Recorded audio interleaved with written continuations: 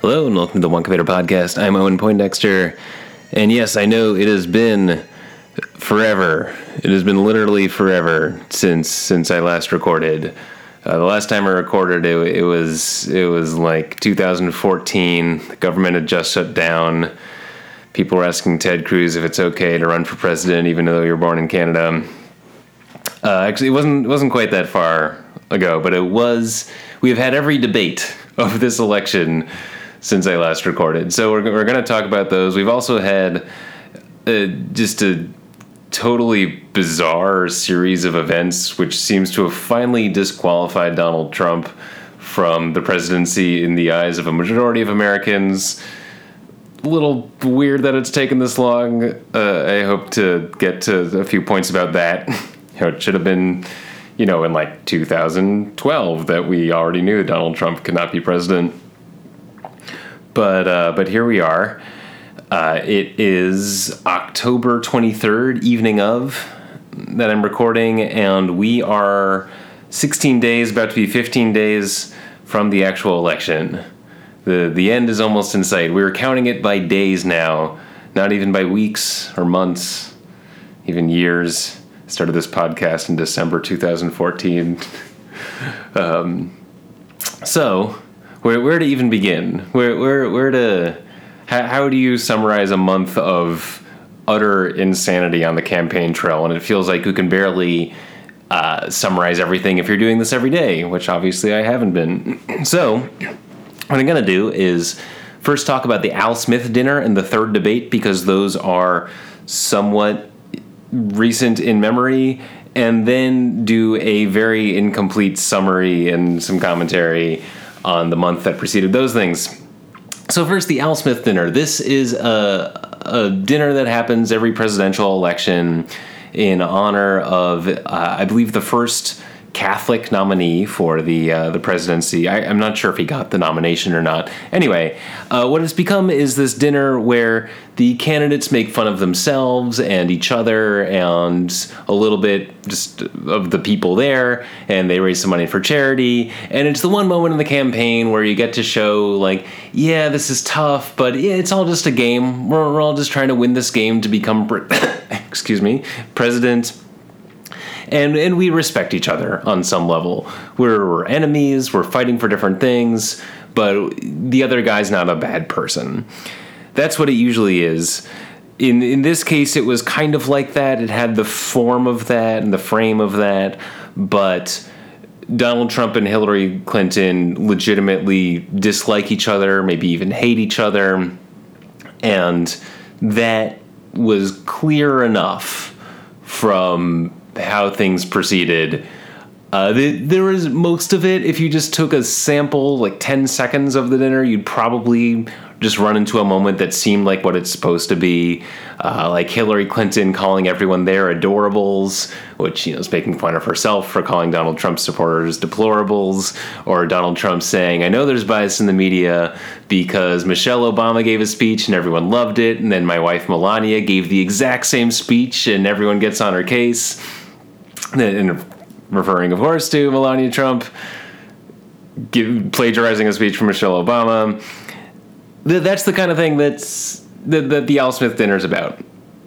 However, Donald Trump also said things like Hillary Clinton pretends not to hate Catholics. And everyone knows, of course, Hillary's belief that it takes a village, as in Haiti, where she's taken a number of them, which I'm not even exactly sure what that means. If you look at like Obama and Mitt Romney or John McCain doing these dinners, they're having fun and they're laughing at each other, and there's some clear mutual respect. Whereas here there was the guise of mutual respect and not actual mutual respect. And it was another moment where Trump could have played the nice guy and instead chose to make it like another opportunity to try to insult Hillary Clinton more than he was being friendly toward her, which is just not good strategy. He can't help himself even when it's easy enough to do something kind of political and strategic, which is to like play the nice guy sometimes. You have to do sort of a one-person good cop, bad cop thing, and he's only good at one of those. It's bad cop. All right. So, third debate. It's just a few days ago. This was a weird debate. One was relatively civil.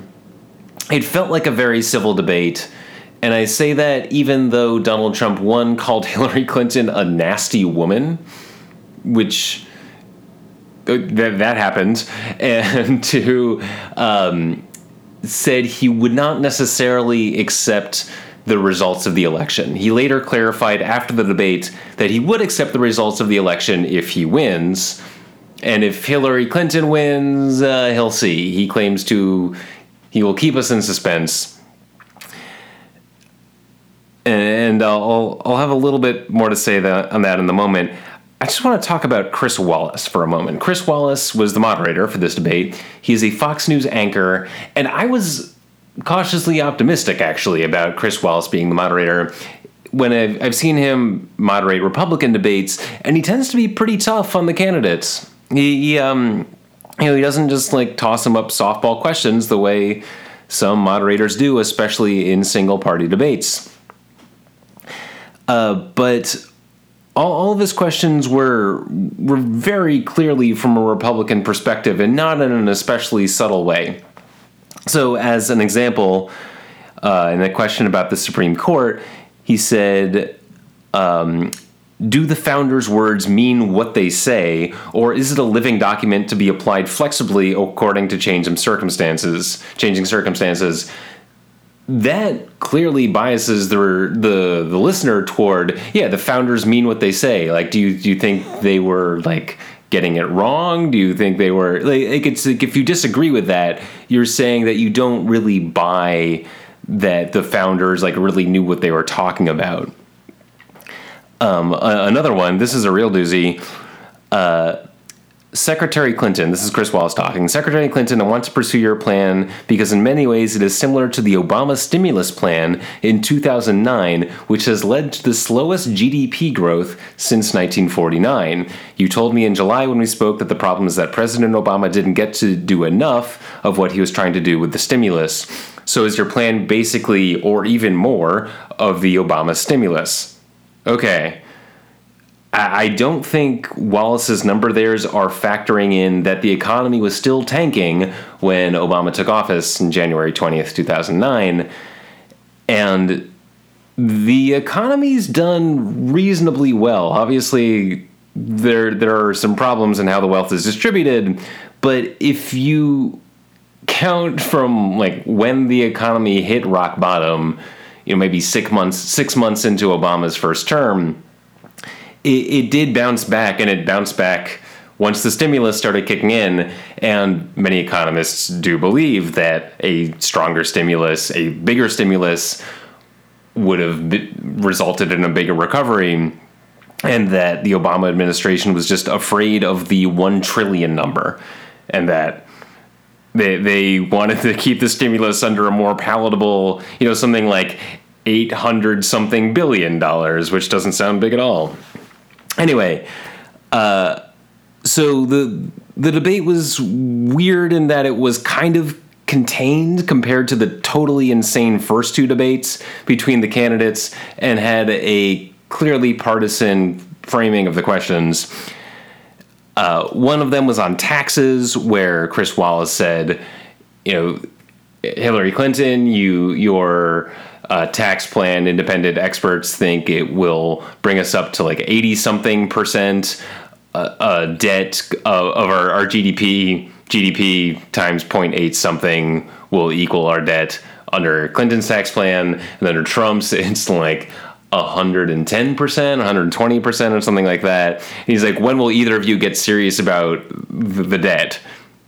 Okay, under the Clinton tax plan, yes, that does bring us up to a higher level of debt to GDP, but that's probably okay. The danger number is 100%, and under Clinton we would still be, we'd be inching toward that, and maybe that's not the best thing, but it's not like the whole U.S. as a family that is spending beyond its means thing is a total nonsense metaphor. people tend to assume that the U.S. is good for its debts, and that if you borrow from the U.S., it won't come back and say, yeah, sorry, I just don't have the cash.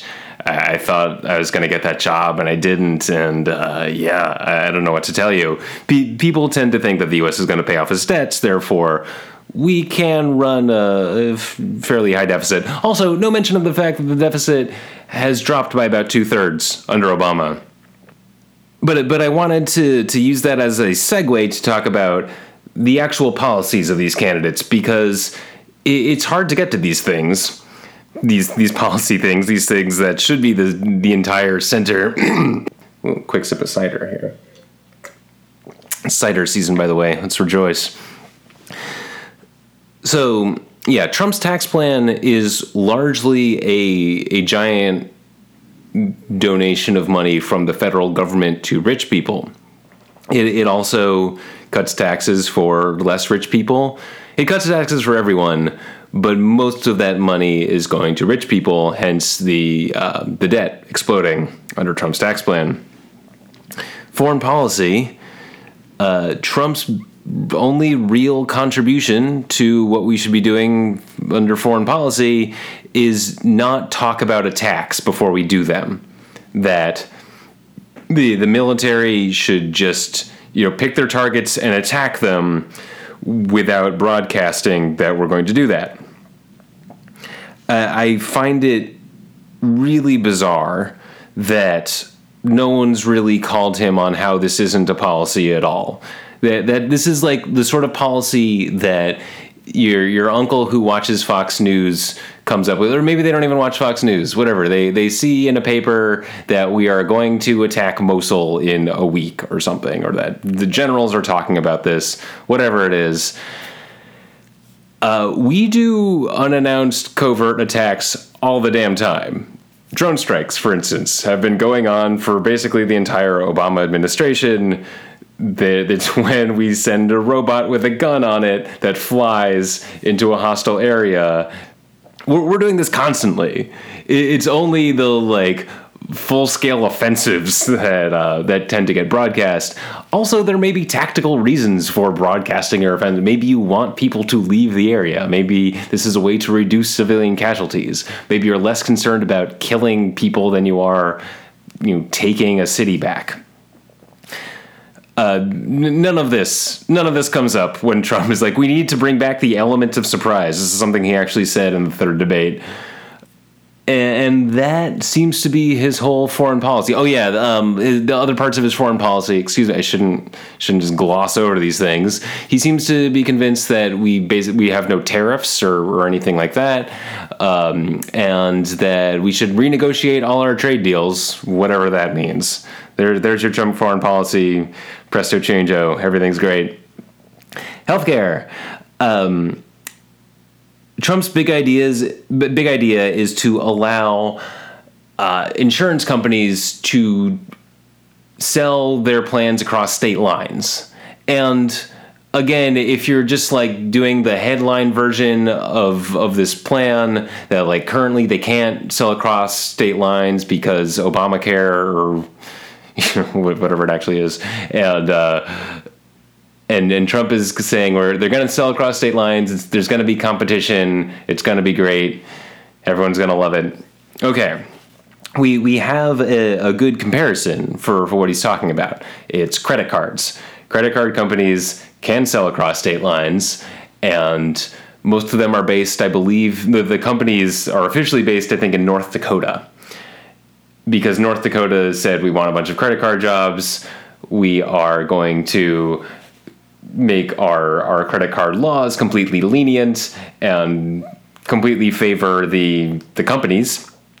And so credit card companies come on in, and they did. And for a while, it was total Wild West for credit card policies, and credit card policies, like healthcare policies, are kind of impossible to understand if you're not an expert in these things. I am, loosely informed on things like healthcare, like how healthcare works in America, and I don't really get it. And I don't think most people do, especially when it comes to the real fine print of their healthcare policies. I like my healthcare policy. I think I basically understand it, but there could be stuff like buried in, 20 pages into the fine print that I have no idea about, where, if I break my leg, all of a sudden my premiums shoot up. And that's why we have these big overarching bills like the Affordable Care Act, or Obamacare as it's called, or Dodd-Frank is the credit card and banking one, that say, actually, you can't do that. And Dodd-Frank did clean up some of the credit card industry. Anyway, that's Trump's healthcare plan, is to allow this for health insurance. And so that you would open things back up to crappier health insurance plans. Maybe they'd be cheaper. They would also be crappier. The rest of his plan is block grants, which is basically states would be given a bunch of money to use for Medicare, and they could Medicaid, I believe, and they could distribute that as they please, and to make healthcare premiums tax deductible, which again, totally awesome if you're rich because you probably have high healthcare premiums. If you're less rich, it's nice. It's a good little boost, but you're probably not paying a bunch in taxes anyway. So that really matters more if you're like upper middle class, upper class, those things. I kind of thought that this is what the podcast would be more about, frankly, is dissecting these issues a little bit more. But this election has never really been about policy. It's been almost entirely about Trump. And for a while it was about Clinton versus Sanders, and that got into some policy.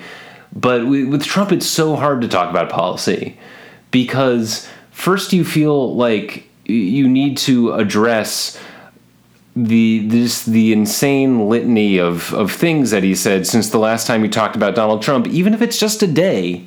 There's just a pile. You can't even get through the pile of crazy things he said before you kind of get into the minutia of his tax policy. And if you're a media network, the other networks are talking about how he bragged about assaulting women, or I've got a list of these things. My initial idea for this episode was to go through the last month and find every crazy thing that Trump said and just list them out as kind of a historical document. And maybe if I had more time in my hands or like a research team, I would do that. But it just quickly became clear that the amount of research that would entail was just not in the cards for me. But I do have a list of things. It's very incomplete, but it's a list of things that Trump has said or done that crosses what I've come to call the Mitt Romney standard. So this is so imagine if, it's like September 2012, Obama and Romney are in a tight race, and Romney's this character that's a little stiff but seems kind of reasonable in some ways. Like he's a business guy and he plays that part, and if you think that's the kind of guy that should be the president, he really fits that mold for you. If he did one of these things that I'm going to list off with Donald Trump, it would be like the weirdest, most bizarre, like unforced error, or some of these are errors Trump could not have avoided. Anyway, if any of this came out about Mitt Romney, it would almost like change how you think about the world. Whereas with Trump, it's just like another detail in the news that it's just kind of become endless and numbing to the point where we don't really know a lot about his policies, and he doesn't seem to know a lot about his policies either. Okay. So first, the video, the Access Hollywood video. I don't think I need to repeat. If there's any ambiguity about what I'm talking about, just go ahead and Google Access Hollywood video Trump. This video came out 2 days before the second debate. I do believe it was timed, that whoever was able to time the launch of this video, or the launch, when it was released to the public, did so in a way to be maximally damaging to Trump, and I believe they succeeded. It took over discussion of the second debate, and also set off Trump in a way that we could have anticipated, but was not anything that he had to do. So a day or two after this video, Donald Trump, at 3 a.m., maybe not knowing that tweets are time-stamped or just not caring, goes on this rant on Twitter about Alicia Machado, who is the... I'm mixing up my, Trump denigrating things he said about women. Pardon me. Okay, so that was before the video. Right, because, as the video was really just, in a way, confirmation of what we knew about Donald Trump.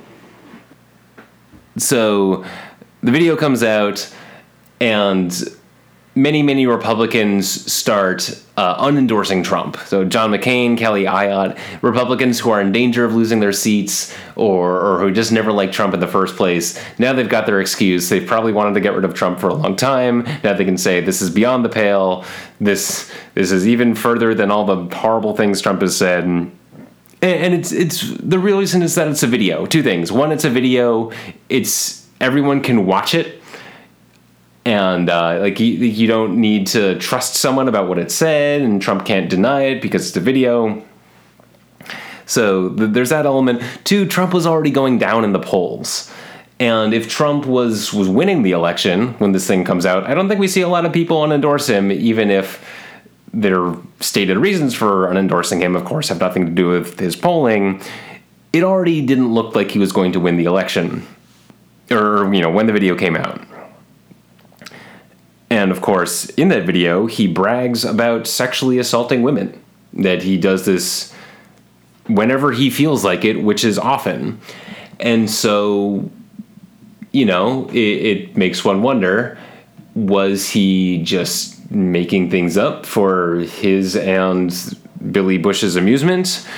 Or does he do this? Is he talking about things he actually does? And when I saw the video, I thought there was at least some possibility that he was mostly just saying things that he thought would, make Billy Bush think that he was cool. And then he's probably very aggressive with women, but maybe the worst things he said were just things he was kind of coming up with on the spot. It sort of sounded like a sixth grader trying to act like they've had lots of sexual exploits and describing them in ways that are sort of weird and not accurate or what people actually do. But that idea was wrong because over 10 women have now come out and said, yes, I was sexually assaulted by Donald Trump. Donald Trump's rebuttal of this is another crosses the Mitt Romney standard thing. And again, by Mitt Romney standard, I don't mean Mitt Romney wouldn't have done this. I mean, it would have been the weirdest news you've ever heard if Mitt Romney had done this. But Donald Trump's response was that these are all lies. I've never done any of these things, even though I bragged about doing them.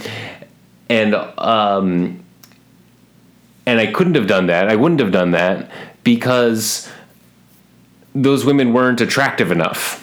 They're too ugly for me to sexually assault them. Okay, a few things about this. First of all, Donald Trump is saying that there is an attractiveness standard for who he will sexually assault, and these women just didn't happen to meet the cut. But let's pretend that we think he's telling the truth here.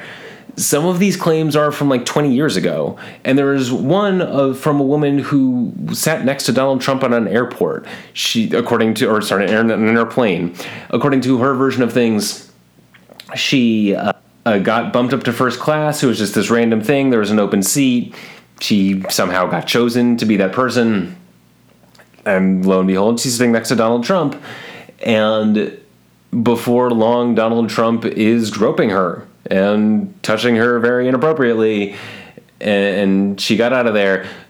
So, Donald Trump's version of the story is, yes, I remember sitting next to a woman on an airplane 20 years ago, and I didn't find her particularly attractive, and nothing happened. if this is true, Donald Trump has a memory like no one else. That you can just be like, okay, you were at a board meeting and, the secretary came by and gave us coffee. By the way, this was in 1993, and I think it was sometime in May, and he gave us coffee and said, would you like anything? And you said no, and then he left and you never saw him again.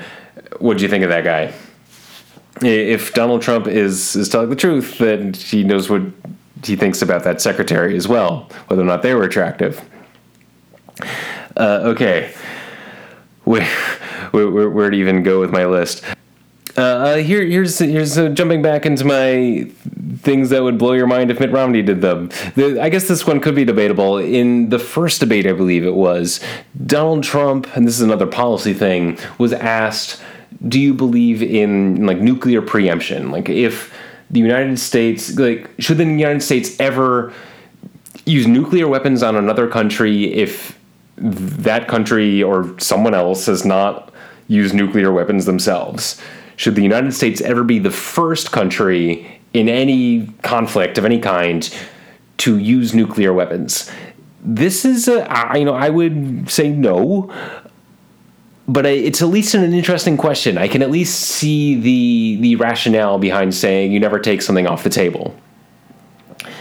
And it's also the sort of thing where I would like to know where my future president stands on the issue, because it's a tough one and kind of shows how they approach things. Do they take the nothing's off the table thing, even if that means like the kind of the worst thing available to the United States? Or are they saying we're not going to do that because we need to lead on this globally, and if we take it off the table for us, we encourage other countries to do the same, we show that we are biased towards peace, all these things. Anyway, Trump managed to say both yes and no, that we shouldn't do that, and that we should also like maybe not lose it as an option. And I understand kind of wanting to take both sides, but that's if you're like having a dinner table discussion. If you're running for president, I want to like know how you think about this. Random side note, by the way, this podcast is already long, and I'm not worrying about that because it's been a while. This is me making up for however long it's been. In the second debate, which is the town hall debate, there, which is when ordinary citizens such as Ken Bone can ask the candidates. The moderators choose the questions, and then the people like stand up and ask those questions. And one of them was, I'm going to mess up the exact wording, but it was basically, how will you be a devoted president to all the people? Or are you like confident that you can be a devoted president to all the people? And when this question was asked, my reaction was like, how was that chosen? I could just come up with 20 questions off the top of my head that I think are more interesting or like more needed than that question. But I think there should be kind of like a weird open-ended questions like that, because candidates are ready, or at least like most like non-Trump candidates are ready to talk about specific issues. If you say immigration, they know what they're going to say about immigration. If you say taxes, they know what you're going to say. They know what they're going to say about taxes. If you say something like, what is your favorite part of America? Then they have to like kind of come up on the fly and just be like, the heart of America. And it can be sort of a personality test. Sometimes it's sort of meaningless. Clinton's answer was, just very friendly political speak. Trump said a couple random sentences and then started talking about the inner cities, and the person that asked this was black, and it's like he didn't explicitly say, your people, or I'm going to address anything like that, but the connection was fairly clear. All right. See, it's even hard to like stay on topic and just like go through my list of terrible things that Trump has done in the last month. Okay, so I'm just going to read this off at this point. So yeah, we just did being on both sides of nuclear preemption, having a totally different stance toward Russia than his running mate. It's pretty clear that Donald Trump and Mike Pence like don't talk a lot and like never bothered to figure out if they have like policy differences that are significant or like come around some kind of unified stance as a ticket. Oh, this is a good one. In the first debate, Donald Trump said he did black people a favor by questioning Obama's birthplace and therefore his legitimacy to be president of the United States. I could sort of explain how we got there, as much as you can explain anything Trump says and does, but I'm not going to bother with that one. I'm just going to say that he said that was a favor to black people, and that everyone was happy he did it. Oh, and that Hillary Clinton failed to get Obama to produce his birth certificate, as if this is something that after you become president, you're like, by the way, I am a legal citizen of the United States, and you may have had some doubts about this when you elected me, but just, proof, here's my birth certificate. As if that was a normal thing that any president had ever done or had been asked to do, and had nothing to do with Obama being black. All right, claiming that the election is being rigged. Trump likes to use the word rigged to mean a lot of different things. It can mean that the media says nasty things about you or just repeats the nasty things you've said to other people, or that like there's shady things going on in the polling places. How does Trump know this? What is like... And he's incredibly unspecific. He's just like, in specific polling places, there are bad things and we should watch them, which is totally code for white people go vote and then like go to like black dominated precincts and watch for sketchy behavior. But if he has intel on specific polling places, maybe he should tell someone and be like, yeah, there is this one in Pennsylvania where they're just putting the votes into a box and then tossing some of them away. Well, he's not saying anything like that. He's just like, yeah, they're up to bad things. Keep an eye on them. Saying that he would jail Hillary Clinton if he were president. So first he said that he would appoint a special prosecutor to look into all the bad things that Hillary Clinton did as once he's president, and then Clinton had a line about like, aren't we glad that there isn't someone of the temperament of Donald Trump to that in the Oval Office? And Trump said, because you'd be in jail. So like the special prosecutor in Trump's mind has already done his job, and not just, I don't know. And the prosecutor has put Hillary Clinton in jail in Donald Trump's fantasy mind. That, it has been pointed out by quite a few people, is like military dictatorship type stuff. That's what happens in tyrannical governments. If you are a political enemy of the person in power, you go to jail. Also in Trump's world, that's totally fine, because why not? We're playing Monopoly. And ironically, in Monopoly, going to jail actually can give you a huge advantage if you do it at the right time. In the end of the first debate, Donald Trump congratulated himself for not bringing up Bill Clinton's affairs, which, it's nice that he didn't do that because they're not particularly relevant to this election, even though Bill Clinton's wife is running for president. It's not like whatever. I'm not even going to go down that rabbit hole. And then spent like the next 2 weeks talking endlessly about Bill Clinton's affairs. Another like side note that like again would be like the story if this were Mitt Romney. It came out like a month ago or so that Donald Trump very likely violated the Cuban embargo in the early 2000s and did so knowingly. So that's like just a crime against the U.S. that probably happened, and it's like not even like front page news. It's like like somewhere in the business pages. It's like, oh yeah, he violated a U.S. trade embargo, but we don't even have time to like even dive into that one. Donald Trump also said that Obama only won North Carolina in 2008 because undocumented immigrants voted for him. I worked for Obama in North Carolina in 2008, and that was literally the first time I'd ever even heard of that. And I heard a crapload of Obama conspiracy theories from the North Carolinians themselves while working that job. But Trump's got the super special intel that I somehow missed spending 3 months there. Last thing I want to add to the list, and again, this list is just so nowhere near complete. Before I throw in this one, after Hillary Clinton brought up Alicia Machado, the beauty pageant queen that Trump called Miss Piggy and Miss Housekeeping, after Clinton brought her up, Trump went on the 3 a.m. tweet storm and said that she had a sex tape. Like, Alicia Machado's a bad character. As proof, look up her sex tape. No one has been able to find her sex tape.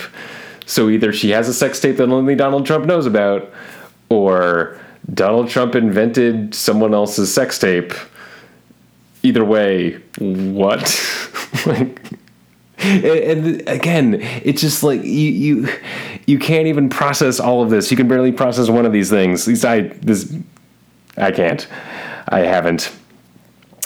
The last thing I want to bring up from the list is it's something where, so I wake up to public radio, and I just heard this while kind of coming into consciousness, and I haven't heard it anywhere else.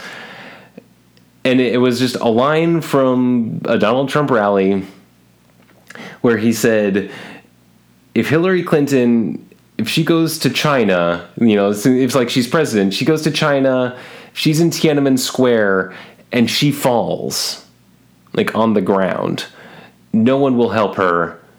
They're tough people there. Okay. I don't think this is a metaphor or a way of describing Hillary Clinton failing in diplomatic negotiations.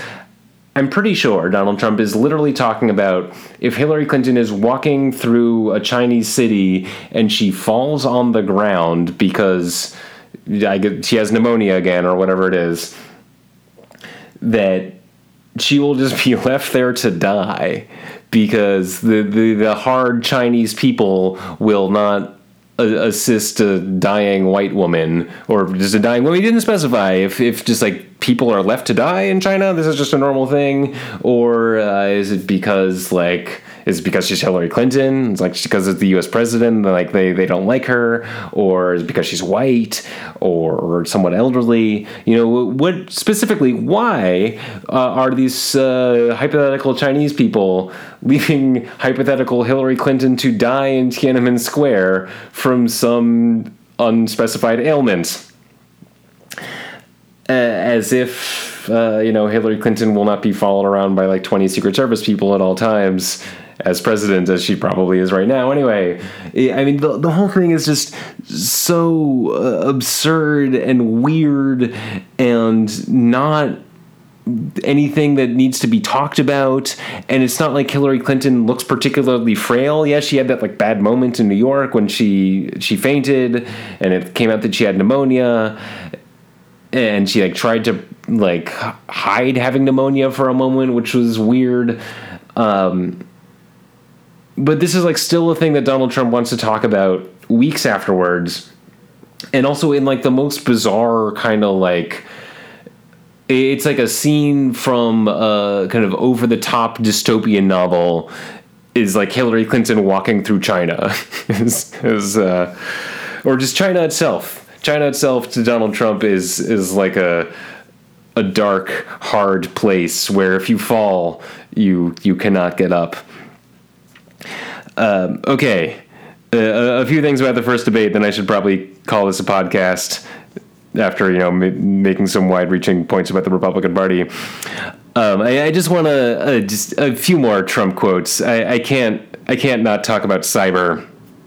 If you're using the word cyber, either you're using a term that was coined in the mid-'90s or late 90s and has continued on, like cybersecurity, or you're talking to someone who kind of got a sense of the internet in the 90s and their sense of the internet has not evolved significantly since then.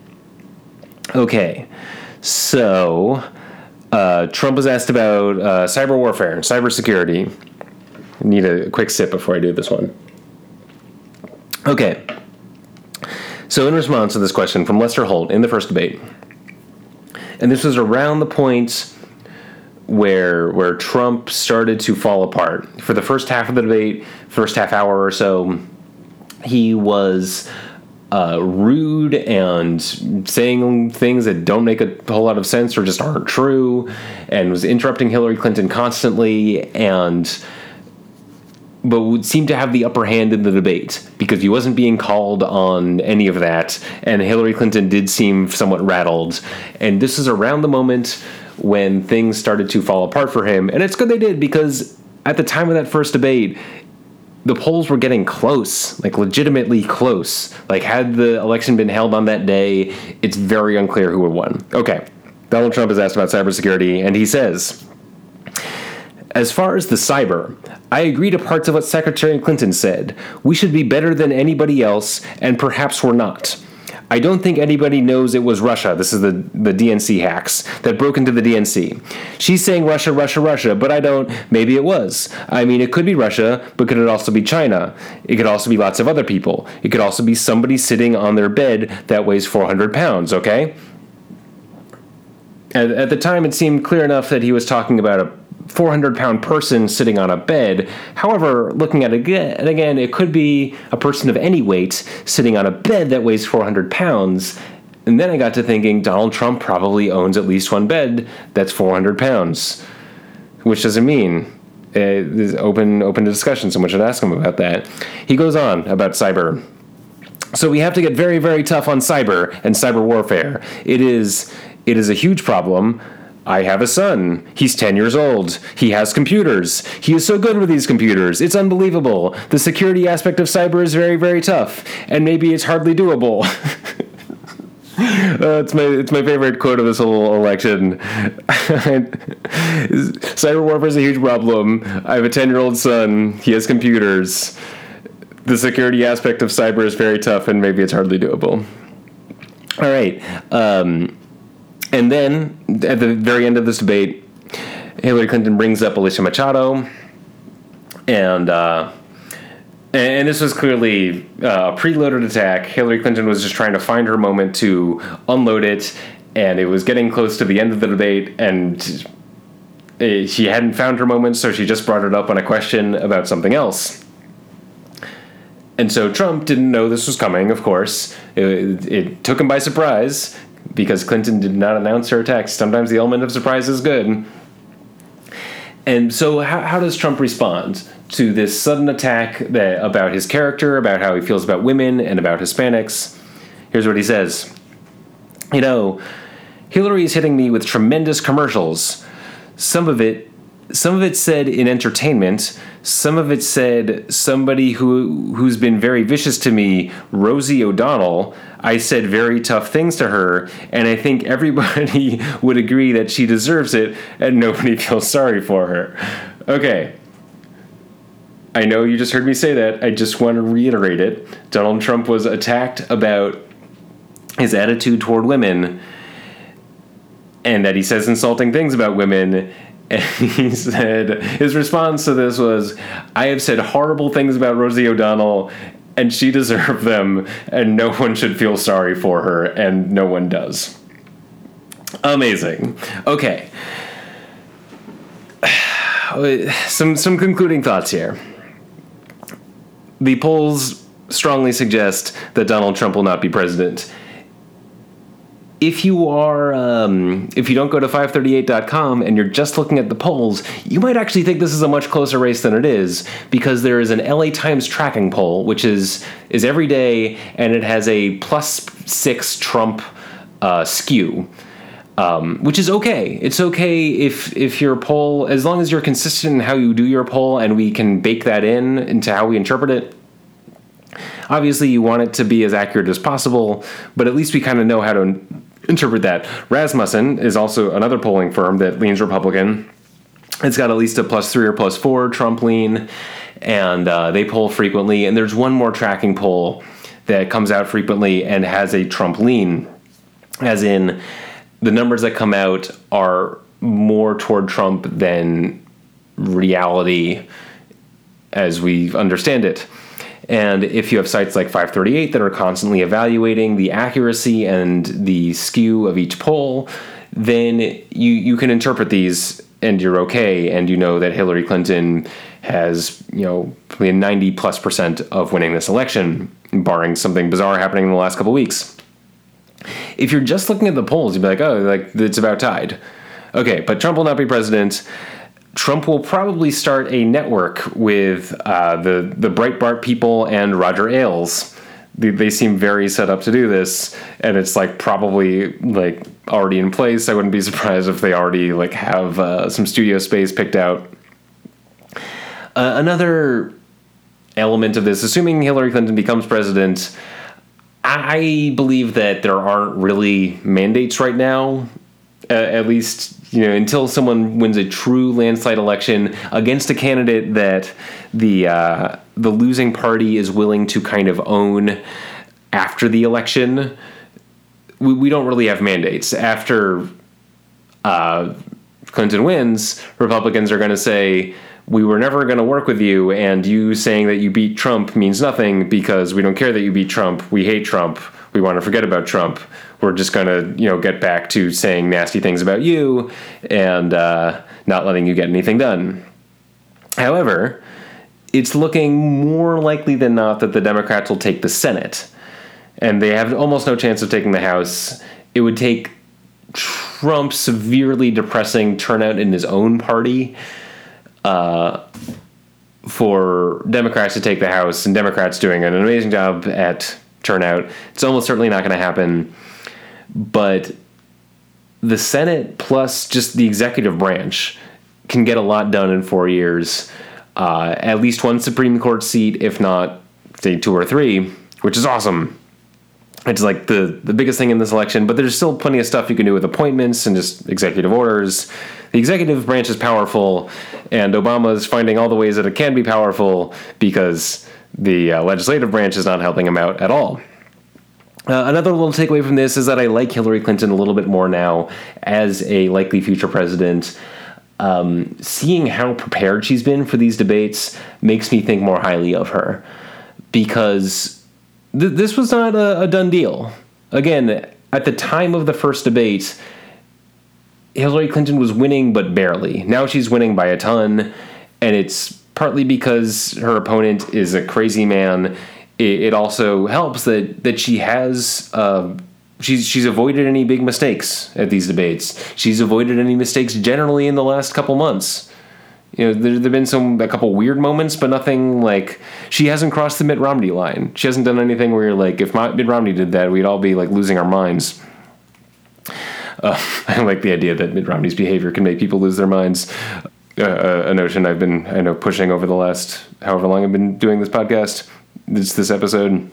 Last thing I want to say here before we call this an episode, a very long episode, is now I've got this question in my mind of which GOP, which Republican Party do we feel sorry for, if we feel sorry for either of them.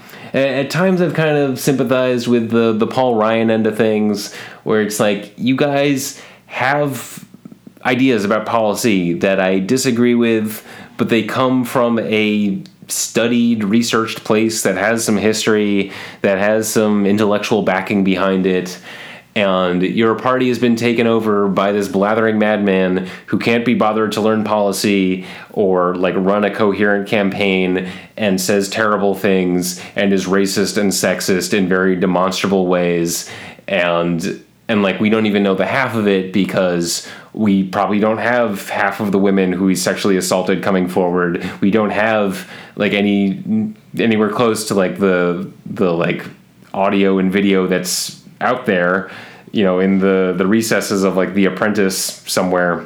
So there's that end of the party where it's you guys kind of don't have a coherent party anymore, and it's because of this crazy wing. However, Another part of me feels worse for the crazy wing because they've been led on this whole time by the more establishment wing.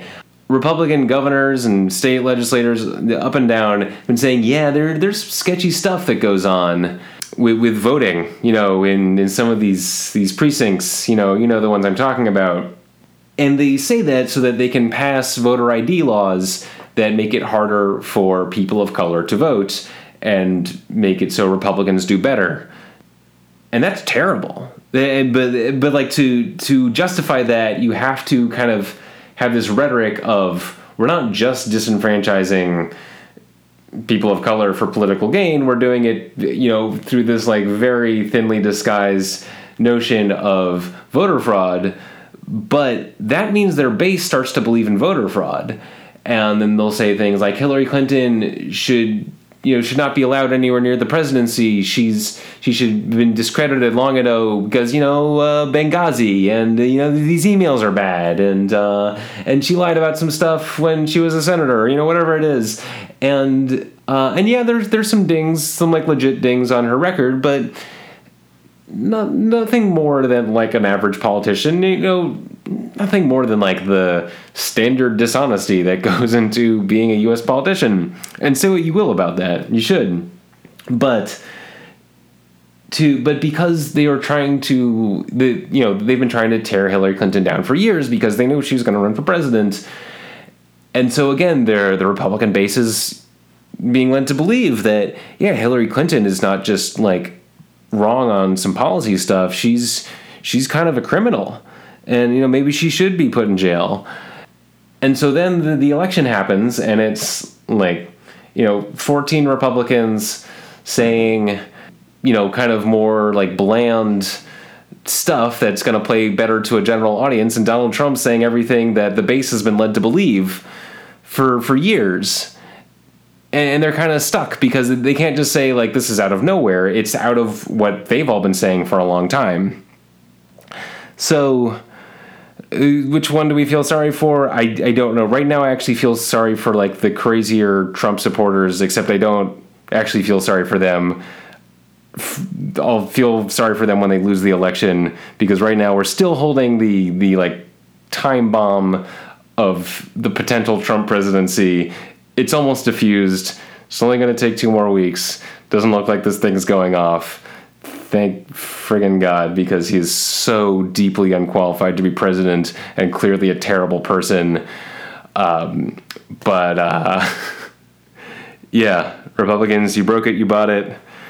Listeners, if you're still with me, if you haven't fallen and are able to get up, thank you so much for listening to this rather long episode of the Wonkavator podcast. I'd say please subscribe, but I think I am confident I have your loyalty and devotion if you're still listening to these words. And now you can stop, because I'm going to stop. Have a great night. Goodbye.